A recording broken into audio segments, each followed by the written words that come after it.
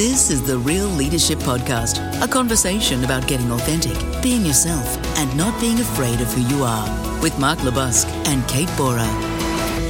Good afternoon, Kate Bora here, founder and CEO of Young Professional Women Australia, and as always joined by the wonderful Mark LeBusque, the Human Manager. How are you, Mark? Very well, Kate. Great to be with you again, and hello to our listeners. Absolutely. So today's topic, confidence, one that I'm well versed in and have been really immersed in for the last 2 years, but keen to have a really good conversation with you, Mark, particularly having a bloke in the room, to talk about, your observations. You work with a lot of clients across mixed genders, your observations around confidence, both in men and women, but particularly what you notice about the distinctions between men and females' relationships with confidence. Okay. Interestingly, in this space, one of the things I say when I'm in my programs is that men are just better bullshitters than women. And let me just give you a little bit around what I mean by that. Men just seem to exude this confidence when they walk into the room. Maybe it's around their body language or whatever. They tend to steal the space. They steal the air. They do all those things that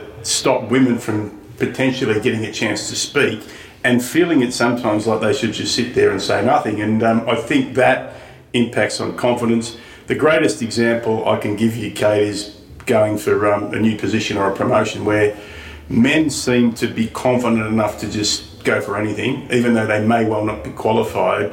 And I tend to find with my female clients that they need to almost be 110% qualified before they go for it. And again, I think this is a little bit from the system that has been predominantly male-based as things go further up. So men get more confidence in getting roles. Having said that, though, one of the things I'm noticing, particularly with younger women now, is their level of confidence that's increasing with a lot of the great work companies like yours are doing, and particularly organisations that are helping their women to be promoted. Yeah, it's interesting. With our clients, we're always saying particularly on that, the conversation around what roles you're applying for, I now say for every role that you're applying for that you think you can do, apply for one that you don't think you can do. So now we set that expectation, number one, that you'll get rejected. And so you may get rejected. You probably will, right? If you're approaching things that way, there'll be times when you get a no. And so there's an expectation of that rather than a rude shock of that. And then the second thing happens is, of course, sure enough, you get interviews for roles that you didn't think that you necessarily had the skills, the capability, and the experience to apply for. So, we kind of address that on one level, but I think there's certainly, without a doubt, there is systemic biological stuff that if we go back to how we raise children, go back to the playground, infant school, girls are sitting around in the playground, chitter-chatting, wanting to belong, and your big subject, and being accepted, and there's a real in-group, out-group piece, and a lot of the guys are out on the oval playing soccer, playing sport, falling down, losing, so there's a lot more behaviour that's forcing resiliency and kind of get on up and get on with things than what girls are experiencing. And I think there is really something in those formative years that orientate then the behaviour later on in life when we are doing things like asking for progression opportunities, negotiating pay rises, where typically men are potentially getting better results. We're seeing it change for sure, but history and the research shows us that men will get better results. Yeah, and I think one of the things with that is a really good point you make around what happens at the early formative age and as we mature and get older.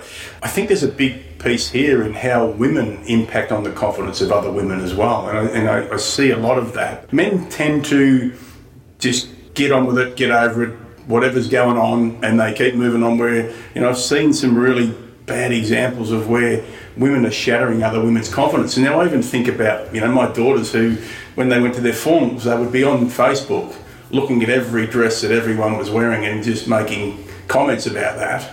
Hi, Amy and Zoe, by the way. And I know when Sam used to go, he wouldn't be into that, but even doing those things and comparing things starts to impact on the confidence of perhaps one of those girls that's wearing a dress that everyone's going, that's not very good. Yeah, absolutely. We talk a lot in the book, comparison corrodes confidence.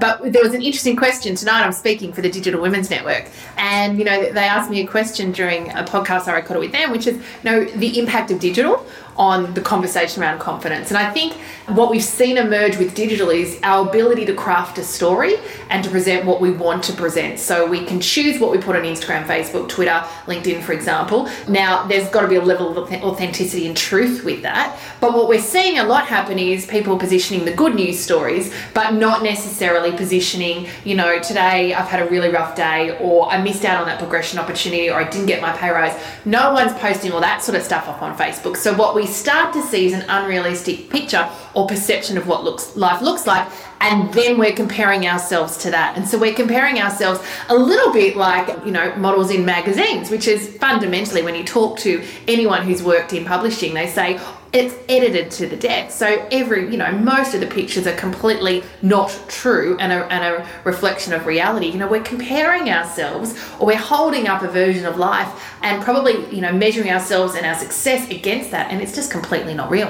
Yeah, I think, again, a great point. Social media has created such a false illusion about what success is and what success in life is. And maybe it's career, maybe it's, being in the movies or whatever it is, but particularly women, and they look at that stuff and they're like, look at the life these people are having, look at their lives, look at their promotions, or look at that amazingly handsome man or woman that they're partnering with now, and they're like, I wish I could have that. And that is the thing that starts to erode confidence, I think, as well. Yeah, absolutely. Now, one of the illusions around confidence, and we see this with clients all the time, and it's actually how we came to do the work around core confidence, was people would say that everyone looks at me and says I'm confident. Certainly was probably my experience in sort of the first phase of my professional career, but inside I don't feel confident at all. And the illusion is that others are confident and I'm not. We've all got a confidence story. We've all got times, and even you and I to this day still have moments where our confidence maybe leaves us, or it goes from perhaps where we'd love it to be, perhaps to where we don't love it to be. But what's a confidence story from your perspective, Mark? There are many, Kate, but let me share one from 2014. I was fortunate enough to be accepted into a program at Harvard on adaptive leadership, a framework that I'm wedded to today. The greatest mistake I made is before we went, they sent us an online version of all the attendees at the program. And so I clicked on that and I opened it up and I saw these most amazing titles for people. Second in charge of the Special Forces, eminent professors. I could go on forever, and I'm looking at it, and I was called, I think it was Director of Sales, Performance and Development, and I was just looking at my photo and I was feeling sorry for myself, and I was looking at my title, and all of these people looked stronger than me and sharper, and they looked more handsome or more beautiful, and I remember them going, why the hell am I going to this thing? Because I'm going to get slaughtered here. I'm not going to be smart enough. I haven't got a great title. I don't have enough experience. I haven't really run anything that big. And I just had this moment of, oh shit. And so I turned up there, and that's what I carried into that room. Early on, I was just very quiet. And I thought, stuff it, I've got to get into this. But comparing myself based on title was an absolute confidence killer for me. Yeah. How about you? Yeah, lots in my career. But the one that has always stood out the most is when I'd agreed a salary, a progression opportunity, and we'd done a lot in the business to cut headcount. There was budget for it. And I was working for someone who I really respected, who was a mentor for me. And it came time to negotiate salary. I was in part of an all-male leadership exec team. It was a very interesting dynamic that we worked in, quite challenging. It certainly challenged my resilience. And I really credit the person I am today because of the experience of being in that particular workplace. But actually having to kind of hear the round one of the negotiations, which didn't meet my expectations. And, I guess in that situation, I talk a lot about this. I was lucky enough, I guess, to be in charge of with finance, know what everyone else got paid. So I was able to understand kind of the value that was being placed on my contribution, the value that was being placed on my peers and also my predecessors.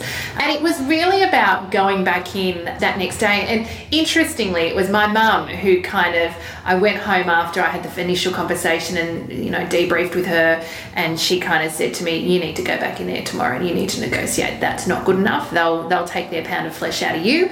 You need to get what you deserve. And, it was very much her encouragement that made me go in and have what was an incredibly tough conversation for a number of reasons. They, respected this person beyond belief and was incredibly concerned about how I would be seen because of kind of challenging his beliefs.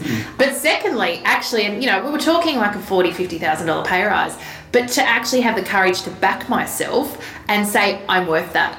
And I still remember, it was a tough conversation. It was adrenaline in the body. It was, almost being that heightened sense for a good 90 minutes, this heightened sense of adrenaline or fight or flight, for want of a better word, because I knew I couldn't not.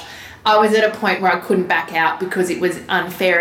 And I think what's really interesting is we see acts of confidence from people when they're leveraged in those situations, when they're highly leveraged. And we're talking about a pretty big scenario, not kind of the everyday small acts of confidence we talk about when we talk about building confidence or reconnecting with confidence. It's small staircases, but I was really leveraged. And I was in a situation where I couldn't, but that didn't mean it felt comfortable, for sure. Okay, thanks for sharing that. Interesting point that you made there about the impact that your mum had on that. And maybe just quickly talk about how important it is to have a really good network around you when your confidence is at a bit of a low. Yeah, awesome point. Interestingly, this year we've been talking a lot about this within the YPWA network. Really has become illuminated because I think people can get stuck in a bubble of their own world.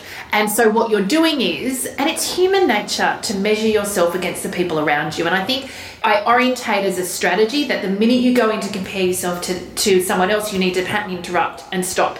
And almost sense check that because it's not helpful.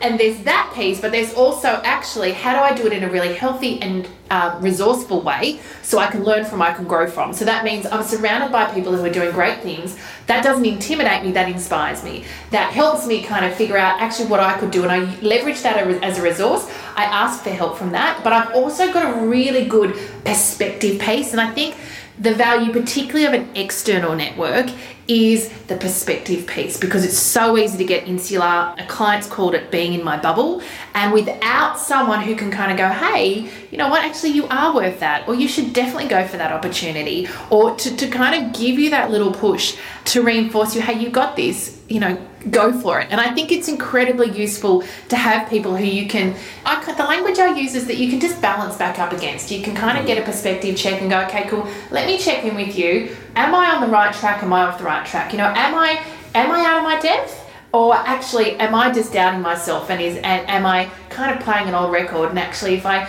just had a little bit of courage and I was prepared to risk it and I was prepared to fail and I was prepared to be rejected and get knocked back, what would happen? Yeah, I think that's a great share there. One of my big lessons around this, particularly you make the point about external resources or mentors or whatever you want to call them. The words that come to mind for me are hanging around people who tell you what you need to hear, not people who tell you what you want to hear, because sometimes the things you need to hear can sting you a bit at the time, but they will ultimately help you build your confidence. Whereas if people just keep blowing smoke up your backside, you're still internalising that, that sounds really good, but that's not what's going on for me. So I think it's important that, if you're listening to this, think about those people that sometimes give you a bit of tough love, but they're doing it for a good reason. They're not trying to knock your confidence down. What they're trying to help you to do is to become a bit more resilient for when you're going for that pay rise, that promotion, that thing that you really deserve, but there's this voice saying, I'm not really good enough to do this, or there's other people better than me. So make sure you're talking to people who tell you what you need to hear. And I think another one that we don't talk a lot about, and we've talked about this in past episodes, is going and having that conversation, calling out the bullying and behaviour, calling out behaviour that's not okay,